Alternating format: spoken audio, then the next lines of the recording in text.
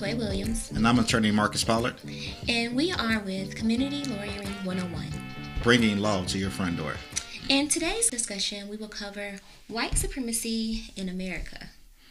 Yeah, that's a deep topic. It's been reoccurring in our media and news outlets recently. The largest display of white supremacy has been the events held on January 6, 2021, where the domestic terrorism attack occurred.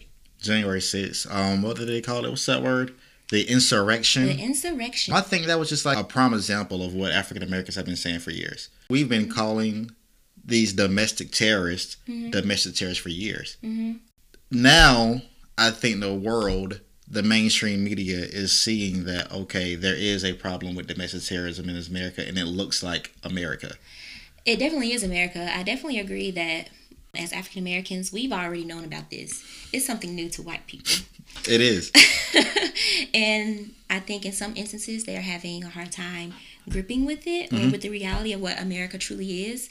However, we've already known what it's been like. It's almost like a superpower for African Americans, though. So what do you mean by superpower? It's like once you know the truth, you're somewhat more empowered than some individual who's just waking up to a world and they don't know how to live in it.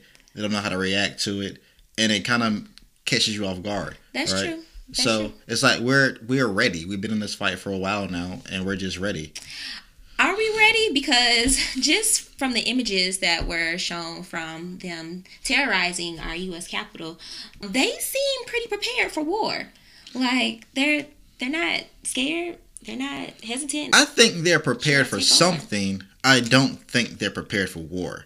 I think that's a really big statement, right? I mean, America has one of the strongest militaries in the world.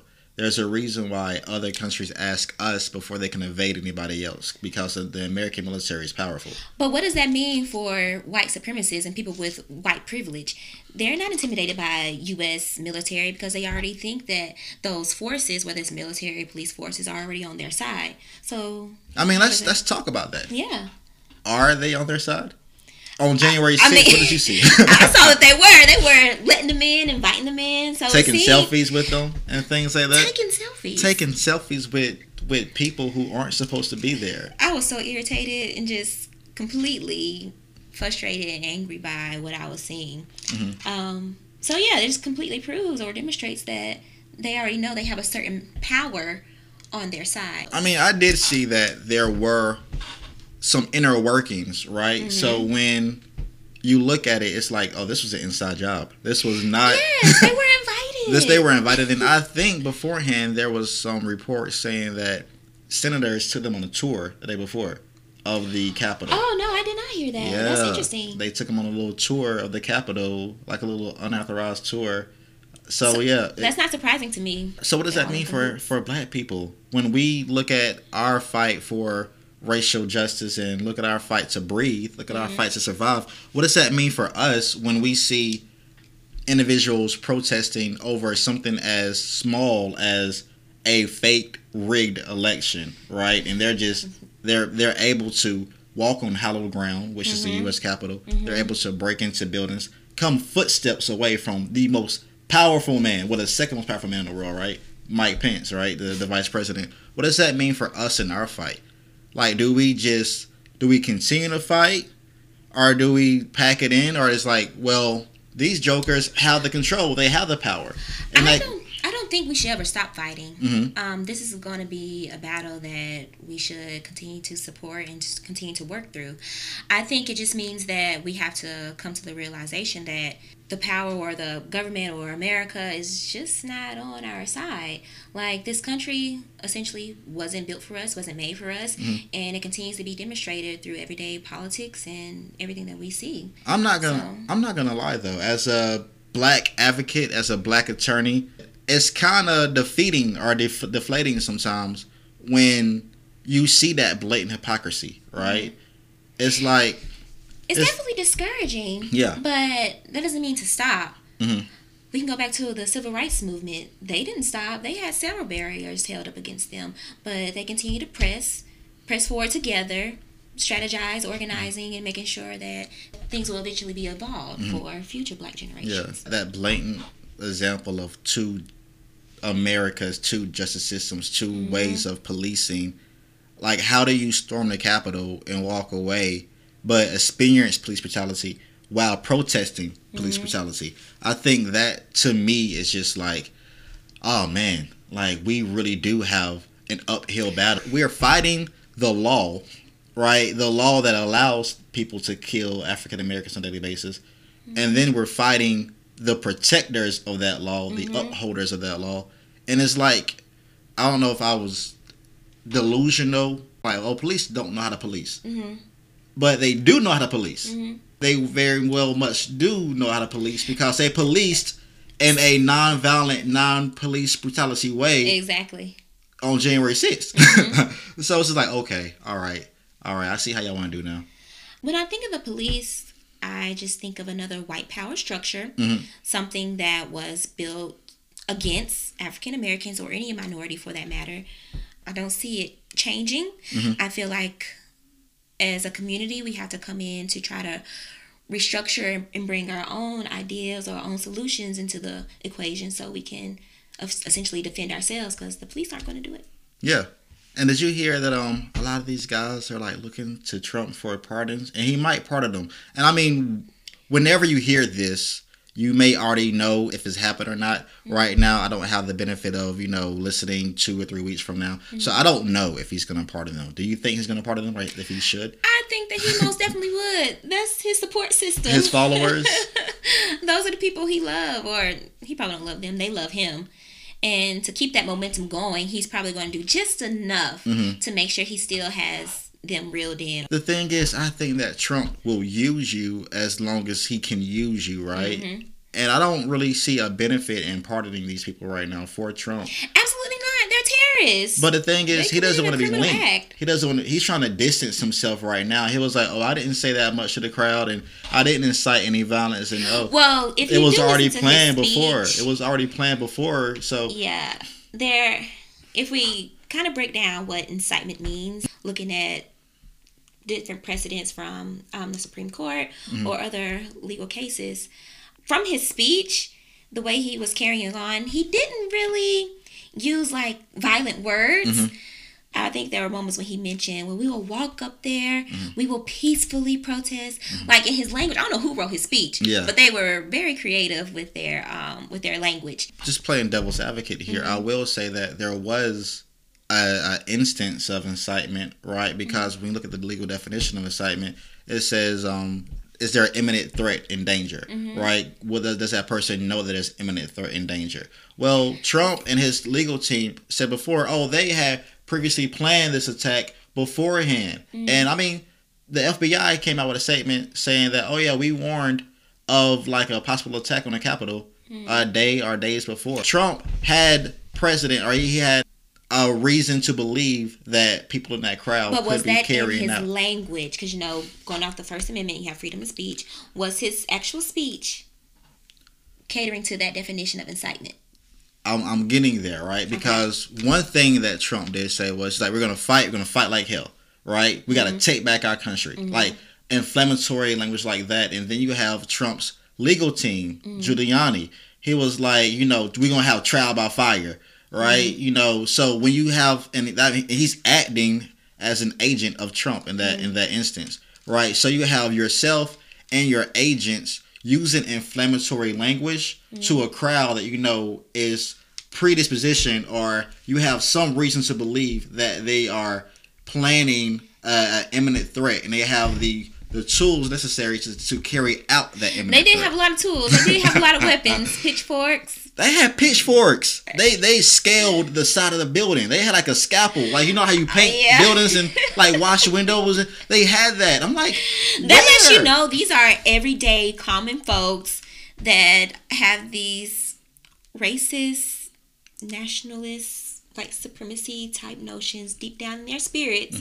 Our neighbors, people we work with, people we interact with probably on a daily basis, feeling these deep emotions, ready to take over and storm the world. So where do we go from here? Since, like you said, these are everyday Americans. This is your next door neighbor. This is the guy painting your house.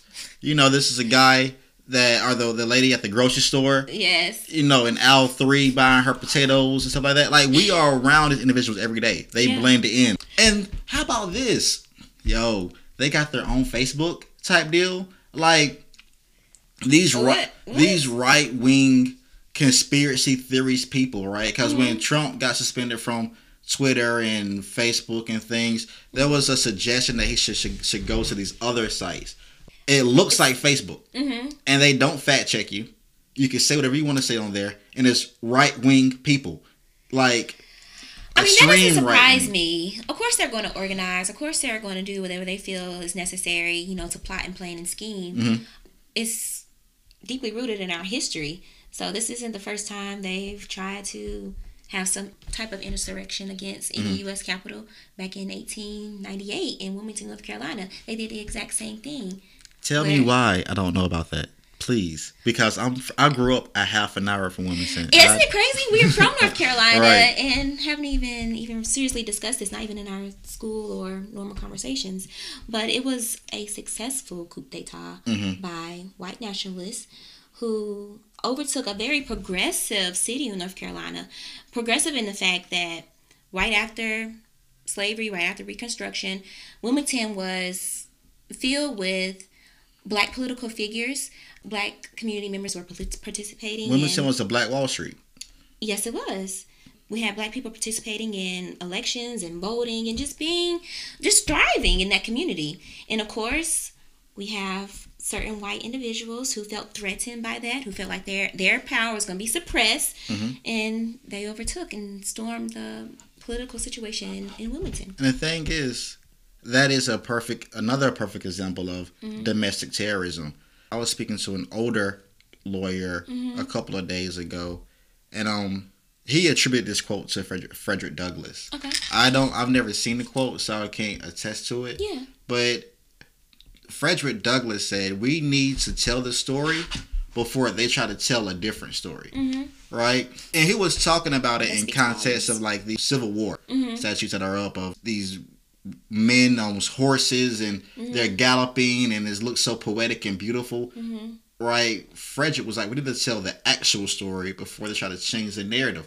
So in this instance, I should know something about this, right? Yeah. I'm 30 years old, and you hear bits and pieces and hints of it, but that's not taught in American history. Like North Carolina history, I had to learn about like the Appalachian Mountains and the coastal plains and all this other stuff. It's like, but there was an insurrection in Wilmington. We're not going to talk about this. Yeah, but had that been something that was prevalent in our schools or in our conversations, maybe, I'm not sure if it would have prevented any future actions, but just having the conversations about race and understanding our history could help us really have a different trajectory into a different direction. So, living in this world where, you know, you have domestic terrorists who look like everyday normal Americans, and being a black man where you have to fight domestic terrorists and then you have to fight police brutality and then you have to fight legal laws. The list goes on. The legal oppressive structures like systemic racism. So where do we go from here? How do we as African Americans make sure that our story is told correctly? I think platforms such as this, where we're able to communicate certain information that everyone may not be aware of and actively engage our community or audience. You have community lawyers like ourselves to build that power and to build that relationship within the community. So, all right, let's just backtrack because I'm a political person, right? And in terms of the white supremacy notion, what can the African American community do in order to address this particular situation? I'm thinking in terms of, you know, if you see it, call it out. If you see something on social media, call it what it is. Make people aware of what's really truly happening. How do you feel about that? I don't know, because I think if you call it out so much, you can get like desensitized to it. I can't say that word, but desensitized to the fact, right? I gotta make sure TV Land can hear me. But and the thing is, like, does it really help, or will people surround that one individual you're calling out with their their money, their support. I think if you really want to fight white supremacy, you have to build a culture. You have to come together because white supremacists are on the same page. They sure are. They are on the same page. We saw that. They had a very organized union on January 6th. And they may not know the correct law, and they don't. They definitely do not. But they all have the same understanding of the wrong law, which lets you know they're communicating, right? So if you really want to fight white supremacy, we as non-white supremacists, as African Americans, as black people, we really have to come together and build community, right? Because we can't depend on white supremacists.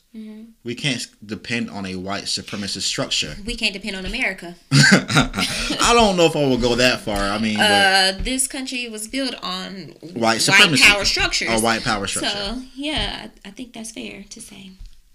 I mean, tomato, but however, blow up the comments. Let us know what you like, what you dislike, what you want to hear next. Yes, please speak on what you want to hear from us. We are community attorneys and we're here for you. Tune in for next time when we bring community lawyering back to you.